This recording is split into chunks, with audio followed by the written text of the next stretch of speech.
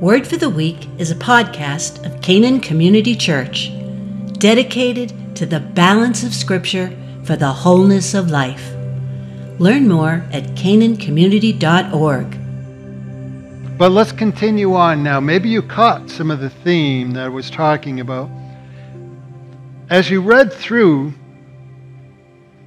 you were reading something that's deeply Jewish. There's a whole lot of nuance that is Jewish. This is Jewish people talking to Jewish people in a Jewish background and in Jewish thinking. So a lot of the subtleties we have to work a little bit as Christians looking at what's being said actually in some of it. Here's the things I want you to catch is that John's gospel is it echoes this Jewish subtlety. Judaism is really based on the idea of like Ecclesiastes 3:1. It says, "To everything there is a season, a time for every purpose under heaven. To everything there is a season, a time for every purpose under heaven." And if we practiced Judaism, we'd know what they were talking about. And if we understood it, we would even have seen it in the chapters. Chapter 5, it was the May season of Shavuot, the festival of first fruits. The opportunity was God was showing the first fruits of healing by the Messiah, doing something the law itself couldn't do. In chapter 6, it happens around the April season of Passover, the deliverance. And the opportunity was there was the Messiah feeding 5,000 as God did in the wilderness. And today we're in chapter 7, and now we're in the September season of Sukkot, the festival of booths or ingathering, a time to remember God's miraculous care in the desert. The opportunity that's unfolding here, the Messiah uses it to show how God still cares, and now he's even doing it with skin on. Each festival, man, if we grab this from Judaism, it'd be worthwhile, is a window of opportunity and purpose. Each festival was opportunity and purpose. And in chapter 7, each is the backdrop which Christ is proving who he is. It's an amazing thing. God operates in seasons and purposes. For groups, for individuals, in a life, in a nation, in a culture. God works in season and purpose, and he brings limitless opportunity because God is limitless, but he always does it with a limited amount of time. Limitless opportunity, limited time. How does that work in chapter 7? Even more, what does it even mean to us that this is the lesson 2,000 years later? Well, let's look at what really happened in chapter 7. Let's get a little bit Jewish in it anyway. It's the season, the festival of Sukkot. It was required by law that any man living within 15 miles of the Jerusalem temple attend this temple and the festival.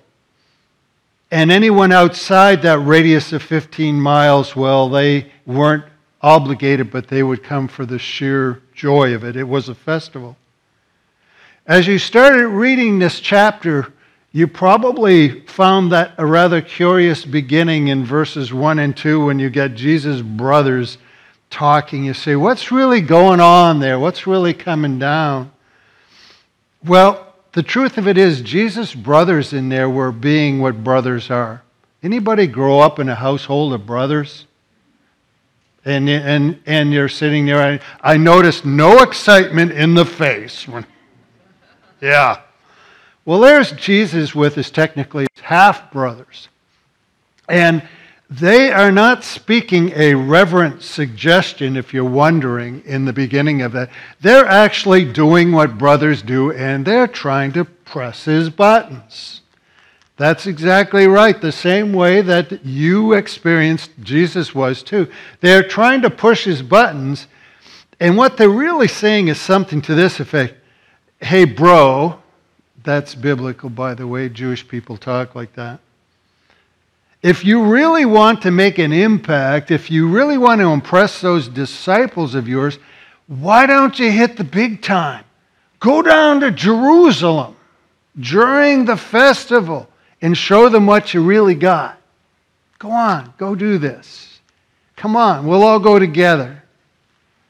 Yep. So there's Jesus. He's getting his buttons pushed. And he responds in a very unique way. As a matter of fact, you know, the word he uses here, it's only used once in the entire Gospels.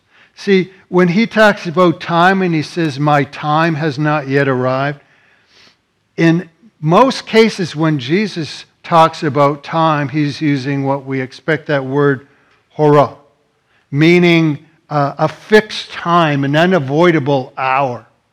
Debbie got all excited in class. She talked about the rapture. That's a time. That's a hurrah. That's a judgment is a time.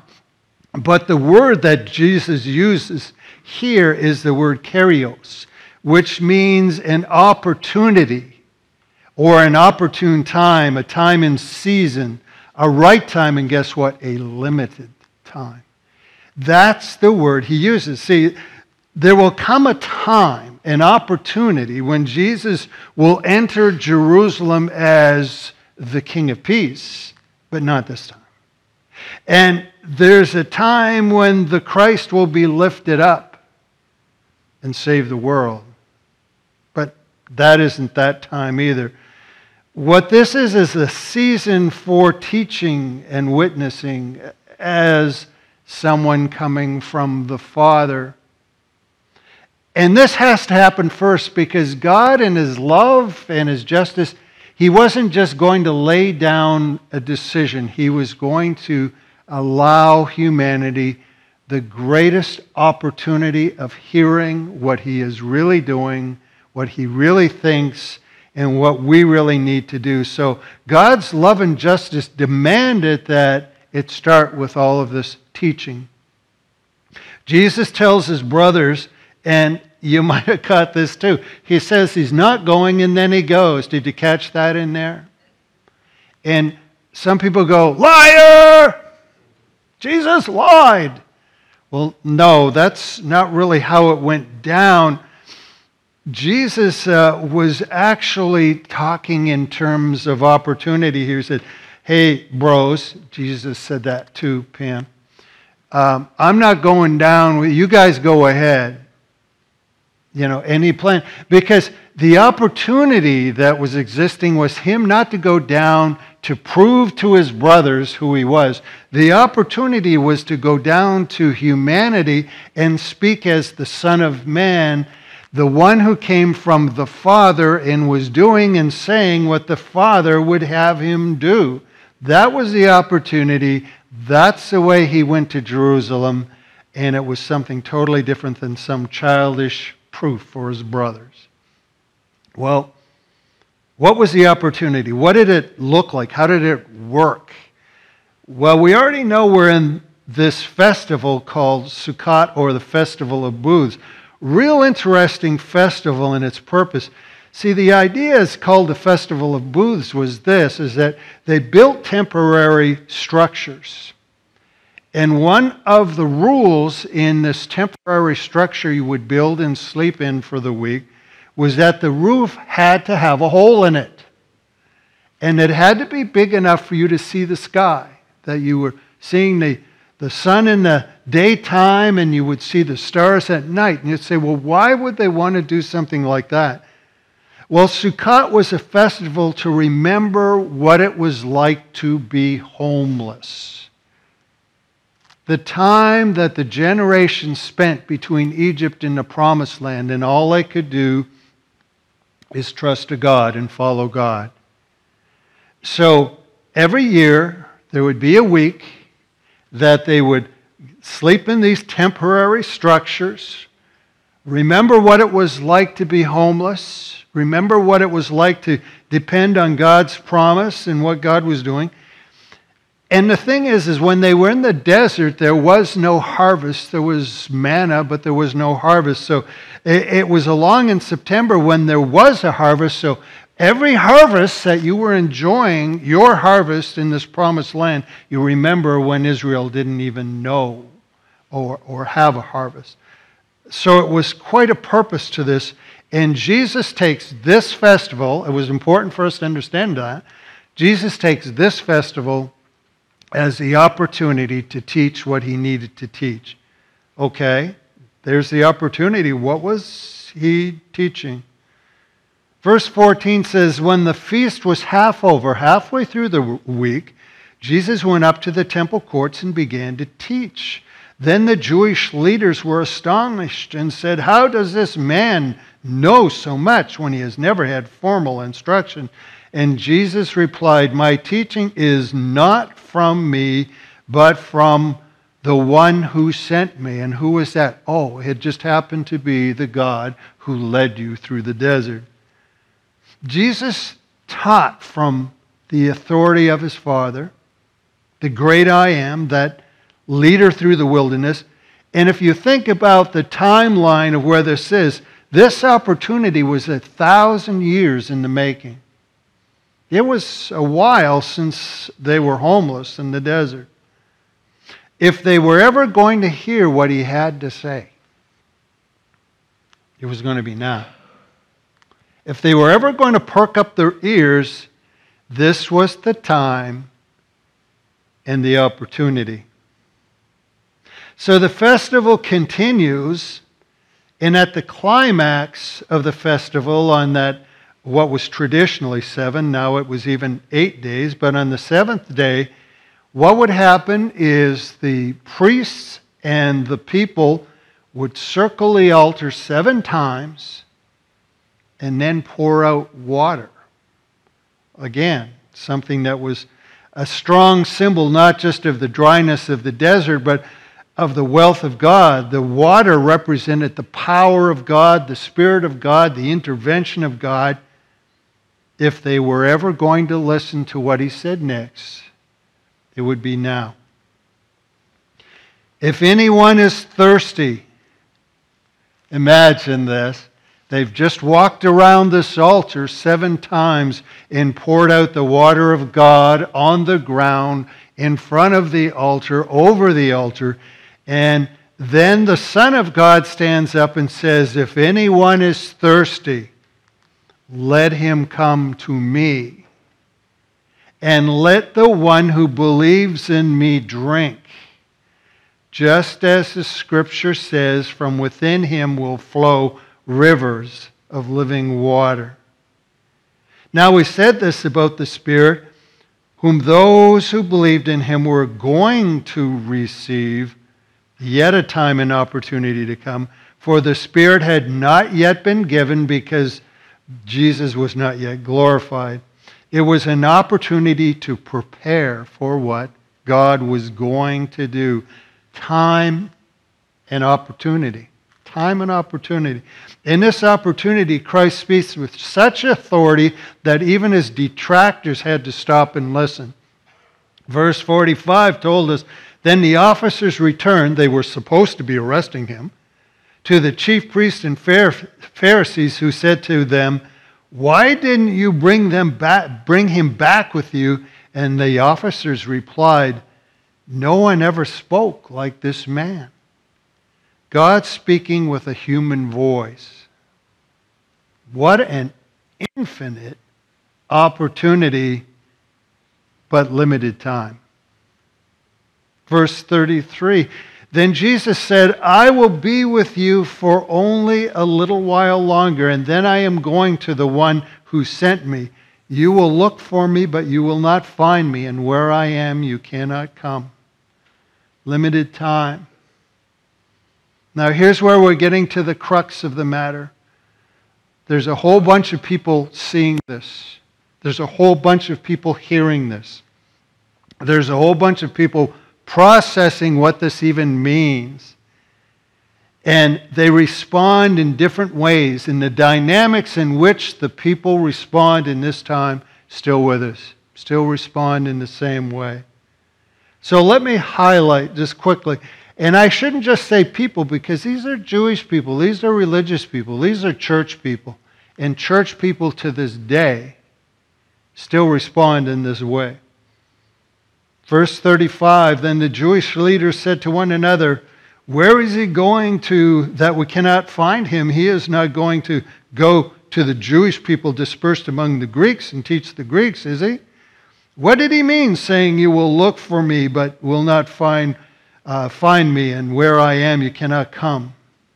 Verse 40, when they heard these words, some of the crowd began to say, this really is the prophet. Others said, this is the Christ. But still others said, no, for Christ doesn't come from Galilee, does he? Don't the scriptures say that Christ is the descendant of David and come from Bethlehem? Little biblical humor in there for you. The village where David lived, so there was a division in the crowd because of Jesus. Some of them were wanting to seize him, but no one laid a hand on him. Verse 45, then the officers returned to the chief priests who had said, why didn't you bring him with you? The officers replied, no one ever spoke like this man. Then the Pharisees answered, you haven't been deceived too, have you? None of the rulers or the Pharisees have believed in him, have they? But this rabble who do not know the law are accursed.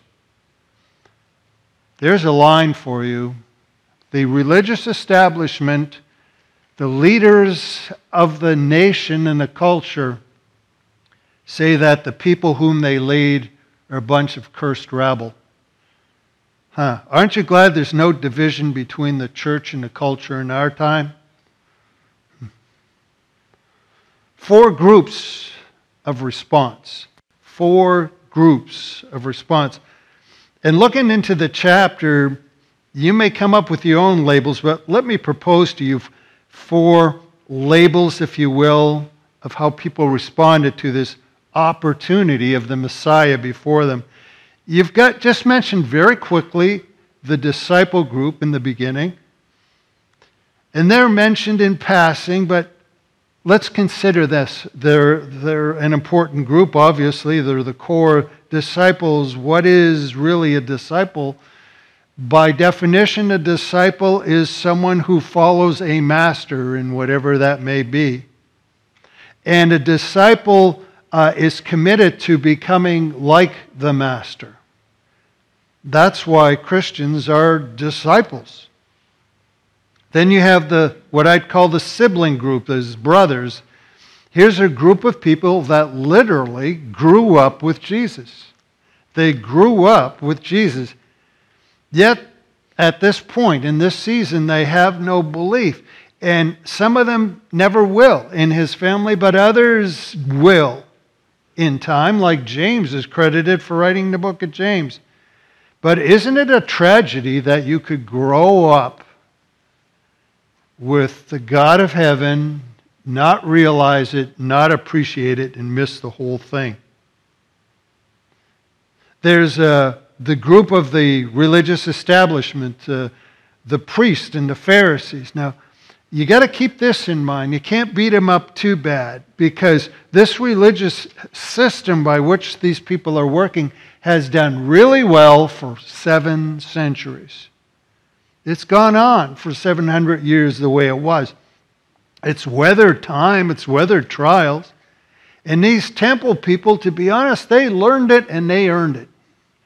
They worked hard to be where they are. They know lots of stuff. Why would they ever want to change it? They refuse to accept anything outside their expectations. That's the one problem sometimes of getting too set in your ways. Now, they'd accept the Messiah coming, but he'd have to come exactly the way they expected it to come down, or it wasn't the Messiah at all. Even if God said so, no, that's not what we're expecting. Now, chapter 5 showed us what happens when human thinking usurps God's true principles. Remember, that was the chapter on grace and law and the healing of the man by the pool. In chapter 5, we saw what happens because when our thinking becomes the religion of God, we get really petty, and people remain crippled, and the needs tend to get ignored, and no one gets healed. That's what we learned about the law in chapter 5. Now, that whole dynamic works even if we don't call it the law, if we just say human religion. In the church today, for all it's supposed to be, whether you're working in the church finances or you're doing the prayer ministry, it either doesn't matter. It's either going to be God's thinking on top or human thinking on top. One or the other is going to be the top authority. It can't be both. Either the Bible interprets your life or your life interprets the Bible. Can't be both. Something is the main thing. Something is the boss. In John's time, in the writing of this, you had this religious establishment that was wealthy enough, and they were hardened in what they thought. They were the elite, and they missed the whole point. And they proved to us what it can be to be just religious people. Then there's this fourth group that is the people of the land. Literally, that's the title they were given. The religious elite referred to everyone else as the people of the land. And what they were saying, it wasn't a nice term, it was a disparaging term. It was snubbing them. And what it dealt with, it meant that the general populace of the country were so stupid, were so ignorant, were so unaware of what was really going on in the Jewish law or in the scripture that they were just accursed. In reality, the people of the land, though what they really were was just not all that committed. They knew stuff, but some stuff. And they were the common people for sure. They were the most people, the category, and that would go. And these are the folks who were open to the idea of the Messiah, but only a little open. The idea, could this be the Messiah? Maybe. Hey, this could be him, right? Well, let's just wait and see. Let's see which way popular opinion goes. Let's see what comes out in the newspaper in Judea Today, when that comes out. And we'll just see what everybody thinks, and then we'll flow that way. Well, the truth is, in due season, you have this group of people, and some of them would grow into being disciples. Some of them would finally commit. Some would become the rejectors. And the majority of them, I'd be willing to say, probably didn't become one or the other.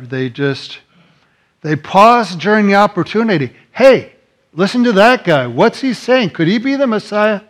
Maybe.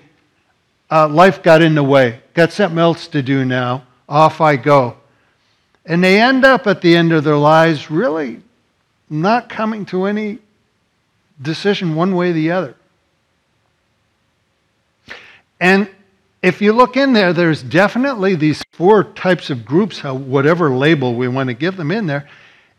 And I got thinking, why? Why those four groups? Why them? Why that type of parameters? What's God trying to tell us from these four groups? And I thought, well, one thing is, the obvious is that, well, those were the people who were there, so it's honest history. These are the people that were there, and that's the way they were reacting. But the second reason is a whole lot bigger. It's because these are the types of people we still are. Go in any church, look around in here, any given Sunday. We have those four groups of people even in here. It was really interesting. I appreciated Pastor Chris when you said that you were talking about kind of the utopian dream. That wasn't your term, but that's kind of where you're going with. The idea is that people are still people. Doesn't matter. Go 100 years down the road from now. People are still people.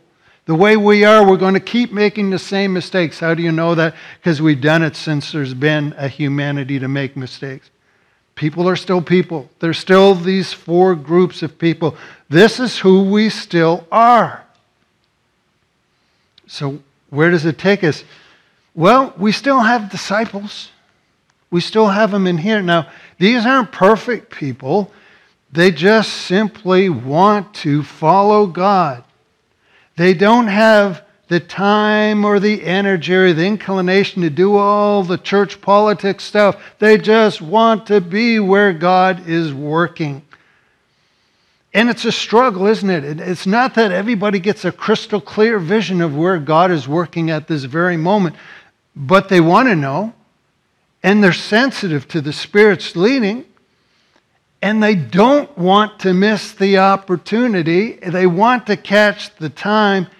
And the thing is, they don't want to miss the real point. And there's the problem, is whatever God is doing, if He opens an opportunity in a limited time, there's a point to Him doing it. And if we miss the time and opportunity, we miss the whole point. There is a reason to have this ecclesia in here of people. And there are other things that if that's what you think, you just missed the whole point. And it doesn't matter. So you have that category going on. There's the siblings category. There's a lot of people that could say, I grew up in church. I can tell you stories of when we had an outhouse and people were watching me from the doorway. That's a Kevin story. You'll have to have Kevin tell you that one. Love that story. But the fact is, there's a lot of people who grew up in the church in the presence of a place where God was. It was just familiar. They got real used to the idea of it, but it never struck them to meet the person of it. They just didn't know Jesus for who He was. Speaking of Kendall's, I think of Kevin's dad, Bib. He came to mind when I was thinking in this way, is I remember him coming to this very pulpit in his last days when it seemed he was learning so much about this person of Christ. And we used to have, the seating was different, but over in this area, all the youth tended to gather over there. Jordy was over there causing trouble. No, he was a good guy. But there they were over there. Jordy, maybe you even remember. Bib would get tears in his eyes, look over at these youth over here, and he'd say, if I only knew then what I knew now, kids, don't waste the opportunity. The growing up with the Lord, you can miss it. Then there's this other group, this established group, this church group, these religious folks who, man, they just want to hold on to business as usual. And they may be trying to enforce something they see as good, maybe a personal notion of what church is, and they're convinced that's just the way to go. But the question is that God's way? And these folks who we can get so established, it can happen to any of us, all kinds of variations. Maybe it's, ever meet a group of people who have canonized the 1950s? Is that church should look like and not change from 1950, and if it's 1950, it's holy. And on the other extreme, you have people that, no, you guys are missing. It's the latest trend. It's the best business model that's out there now. That's where God's working, is in that stuff. And whatever the variation, whatever extreme, whatever side on the scale they are, they're all convinced for some reason that they know best. This is what church is. Could be time, could be ego, time they spent in the church. You could be in a church for 50 years and have done it 50 times wrong. It could be for different reasons, but it's just not biblical. It's just not really where God truly is. How do you know that? Well, if you take a group of people and you say, take 5 minutes and read chapter 7 of John, and you look through and go, some of this doesn't look like what it should look like. It's an amazing thing when you actually look at God's Word. And there's the people of the land. Now that's going to be the most. They're committed, but not too committed. Oh, they're Bible-oriented, but not too rooted. They'll participate, but not too much. They're open to the truth, but not too wide. Let's not get fanatical about this stuff. How does it all work out? Well, here's where I will disclaim to the fact a bit of this is just personal observation over the decades. But in the disciple group, this is what I found in church, is that most likely it will be the smallest group, and it will also be the group that quietly disappears when a church becomes unhealthy, because they're looking for where God is right now. There's the sibling group and those people who grew up with Jesus, and they may return if they stray off, and they may not. It depends on their church family history and the authenticity that they find in their adult life when they rediscover the church. And it seems the religiously established, quite honestly, here I sit in this group, are the ones that know just enough to be dangerous. Know anyone in Christian faith who knows just enough to be dangerous? Let's not throw out any labels. But you get the idea that they're the ones that they've known enough just to congeal into expectations that if God's around, He's like this. They're kind of like set glue. You know, you're not going to move them. They're people of the land. Well, even though they're the most common out there, they'll ponder things, and you know what? They won't tend to impulsively jump into things or interpretation or direction. But the truth is, at some point, we do have to commit to something. At some point, we have to commit. We're all somewhere in these four categories, I guarantee you. We're all in them somewhere. But yet, even no matter which category, we're still all afforded opportunity and time.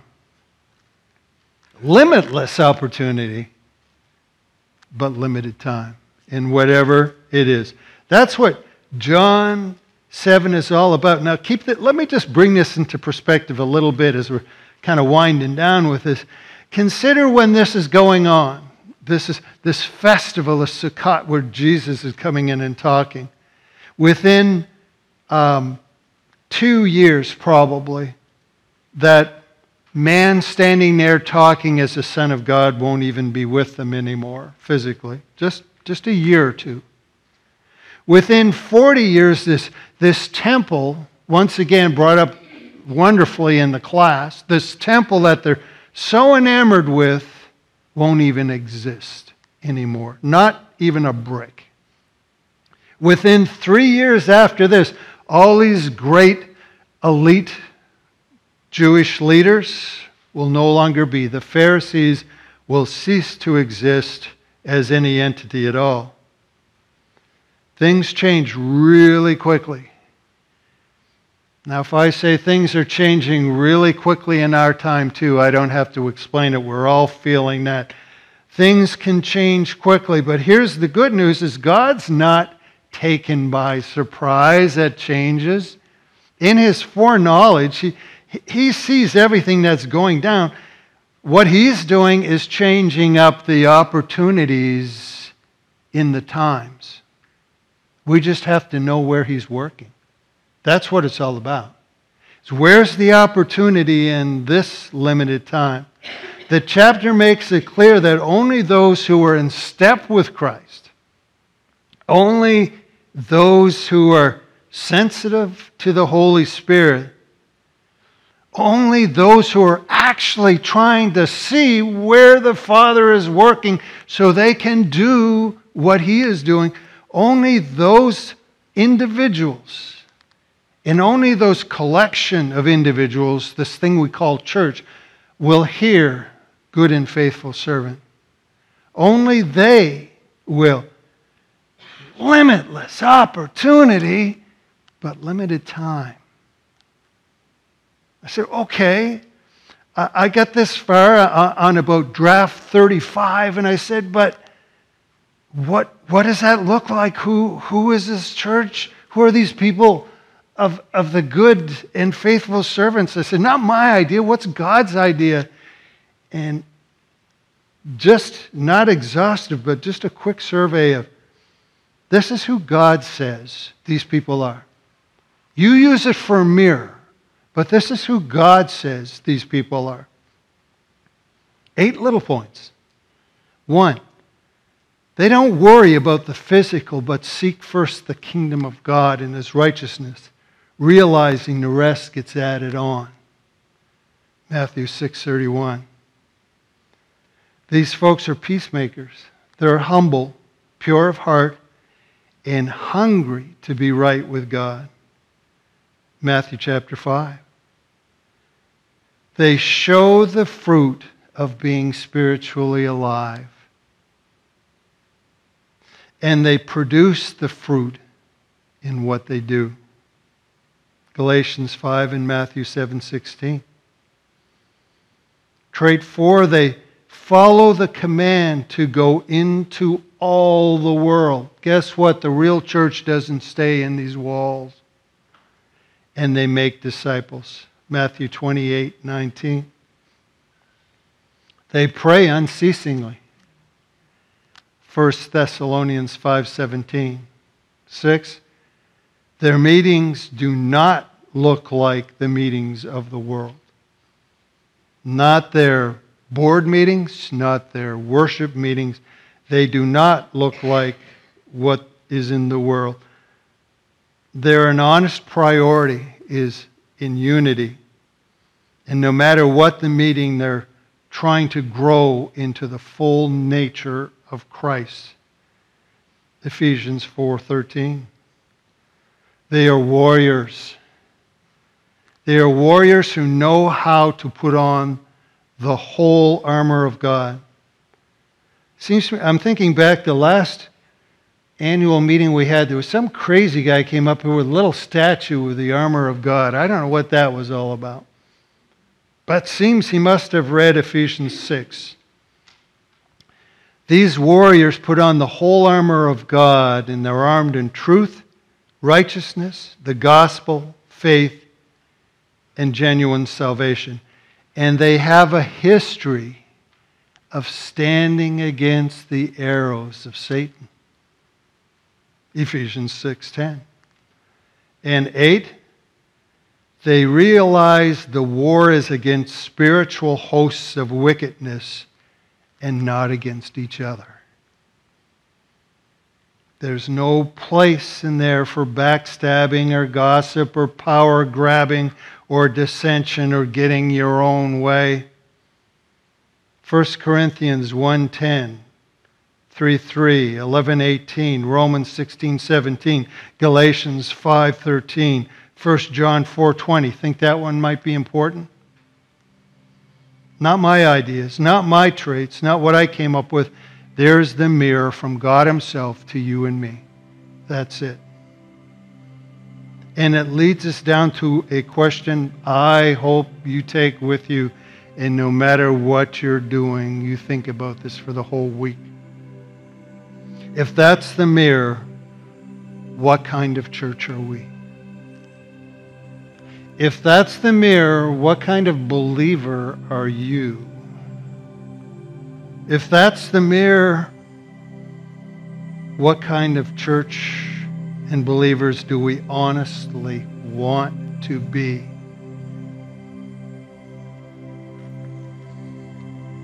Time and opportunity. Opportunity and time.